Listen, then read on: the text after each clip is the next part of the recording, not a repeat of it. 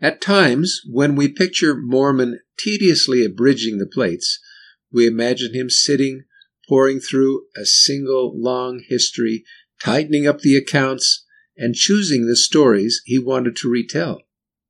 Actually, Mormon probably had multiple journals and records written by various authors.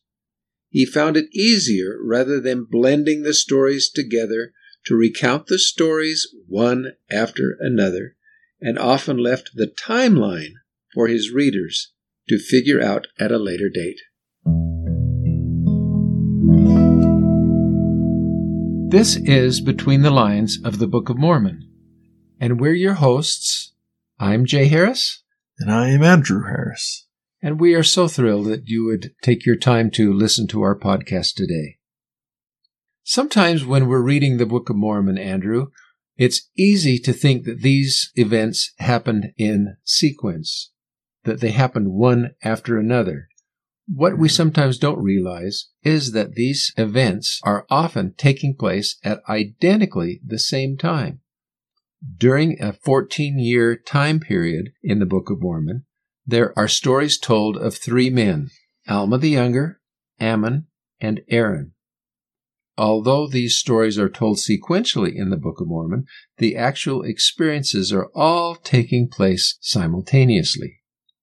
Ammon and his brother Aaron, along with their two brothers Omner and Himni, decide to go on missions. They decide to leave the safety of Zarahemla and go into the south country where the Lamanites live.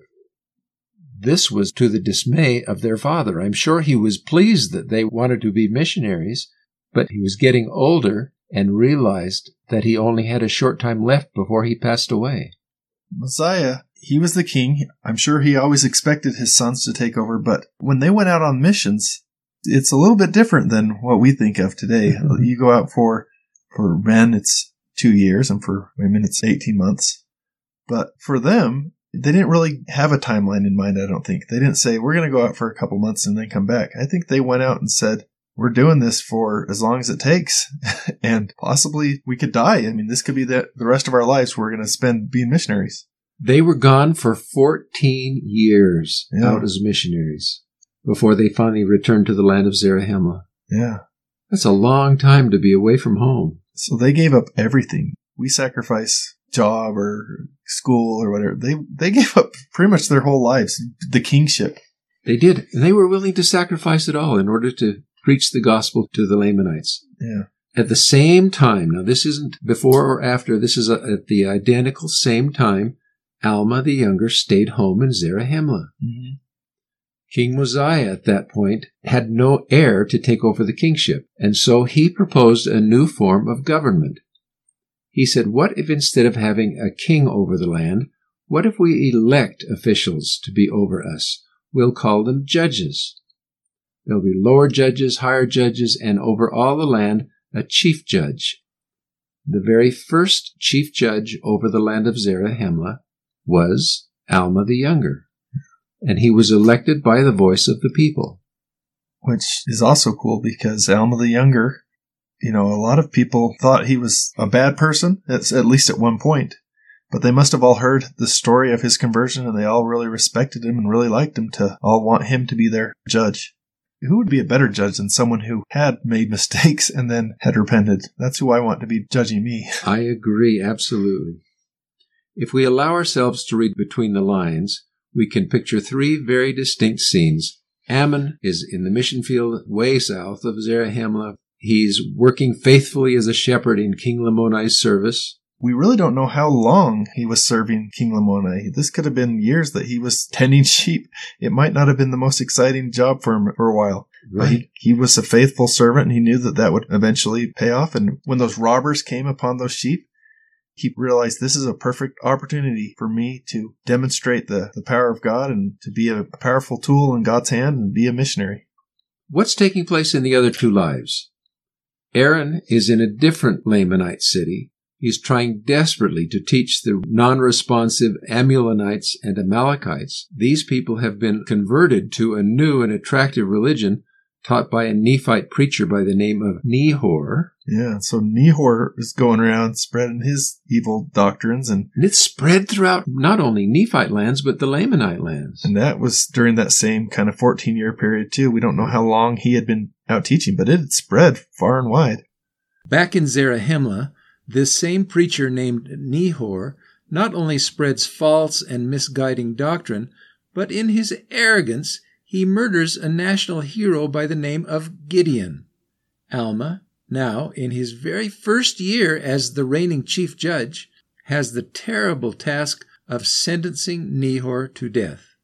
Despite Nehor's popularity, Alma faces his daunting responsibility and executes this wealthy preacher. Yeah. Years pass. Again, we picture the three lives. Ammon now rejoices as King Lamoni and his wife accept the gospel and are baptized into the church. Yeah, he's having fun in his mission. It's so, he's having all these rewards. Yeah. And King Lamoni allows Ammon to now preach to all the people and baptize as many as will join the church. Yep. Aaron? He's not having fun. He's still trying to teach the Lamanites. He's had zero success. In fact, he gets cast into prison. They're like, we don't want you preaching. We go to jail. That's right. So they throw Aaron and a couple of the other missionaries into prison. So while Ammon is having such a good time, Aaron is not only not having any success, but he's now residing in a prison. And how long was that? We don't know exactly, but it could have been a couple of years that he just sat in a prison, maybe teaching the other prisoners. I don't know, but... Back in Zarahemla, Alma the Younger decides that he's tired of being chief judge, and so he resigns his judgeship, and he decides to become a missionary and to teach the people who have fallen away. Many of them have followed this religion of Nehor and are now outside of the church, and so he goes on a mission. Yeah, and he meets Amulek, and he starts having good experiences and some bad experiences, too. He gets thrown into prison himself. Now, Ammon hears that his dear brother Aaron is in a jail somewhere, and so he decides to take Lamoni, and the two of them travel to see if they can free Aaron from prison. Yeah.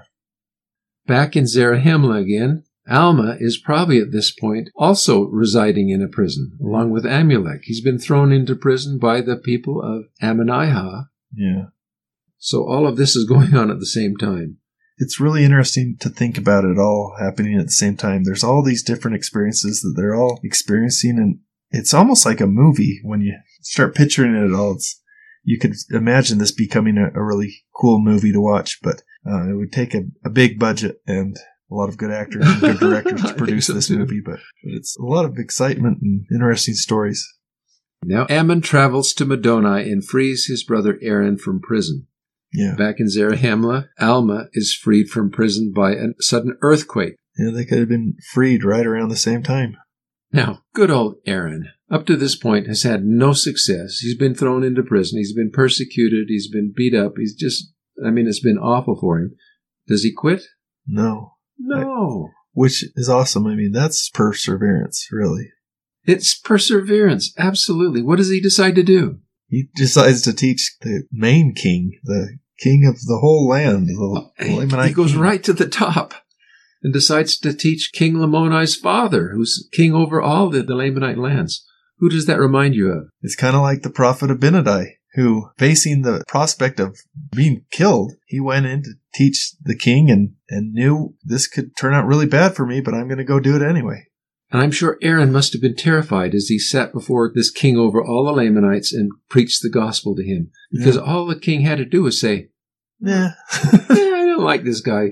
Put him to death. Let's get the wood out. Put him in jail for a long time, and he had no problem putting him to death. Instead, Lamoni's father is touched by the message of the gospel. He's watched the example of his son with his relationship with Ammon. Yeah. And the king over all the Lamanite lands decides that the church is true. Yep. He and his wife get baptized, and now Aaron is having the time of his life. The king has sent out an edict that everyone is to listen to the missionaries. So Aaron is now, after all these years of struggling and persecution and trials, is now having tremendous success as he baptizes How many? Thousands. Thousands. Yeah. Thousands into the church, it says. Yeah. As Moroni says, we don't receive a witness until after the trial of our faith. And 14 years, he was basically in prison probably most of the time, I'd imagine. He could have been. And he was, at the very least, struggling and not having a lot of success. And that's perseverance, and that's great faith that he had to keep on working and just say, I'm not going to give up. And then when he finally does get the success, it's kind of that witness that comes after the trial of your faith. Aaron is baptizing thousands. Ammon is back in the land of Ishmael, baptizing thousands. Alma is in the land of Zarahemla, and he heals a repentant lawyer by the name of Zeezrom, who was this wicked man, now repentant and ready to receive the gospel. Yeah. All of this is going on at the same time in the Book of Mormon. You know, when we think about these Nephite missionaries being out and teaching all of these people, it's pretty easy to assume that they must have been single. We don't realize that maybe there were wives and children waiting at home. Yep. 6 years after Alma was in the city of Ammon and Aaron, he organized another mission and called several to go on missions with him. Included in those that went with him on that mission were 2 of his sons. He assigned his oldest son, Helaman, to stay home to take care of things at home, but he took his 2 younger sons with him on missions. By then, they must have been old enough to be missionaries. And yet, throughout all of Alma's ordeal in Ammon and Aaron and all of the experiences that he had in Zarahemla, there's never a mention of any wife. There's never a mention before this of any children waiting at home. It's very possible that Ammon, Aaron, Omner, and Himni also had wives and children who either went with them on the mission or were waiting at home. It's just the pattern of the Book of Mormon not to mention wives or children. It was a lot like the early pioneers. The women had to take care of the crops and raising the children and all the family financial obligations. Yeah. And they did this all while the men were out on missions and struggling, I'm sure, and having lots of hard times of their own, but had to be strong, be able to raise those children and do all the things that they had to do on their own. And they didn't expect any acknowledgement for what they were doing. Yeah. They just silently made it possible for their husbands and their sons to serve missions. Yeah. There are a lot of side details that are left out of the stories of the Book of Mormon, but we know that these 3 wonderful missionaries served separately but faithfully over the same 14-year time period. The stories, they are interwoven, they're complicated, the timeline is definitely complex. Yeah. Mormon brilliantly abridged these 3 remarkable stories. Yeah. Joseph Smith simply translated them for us into English.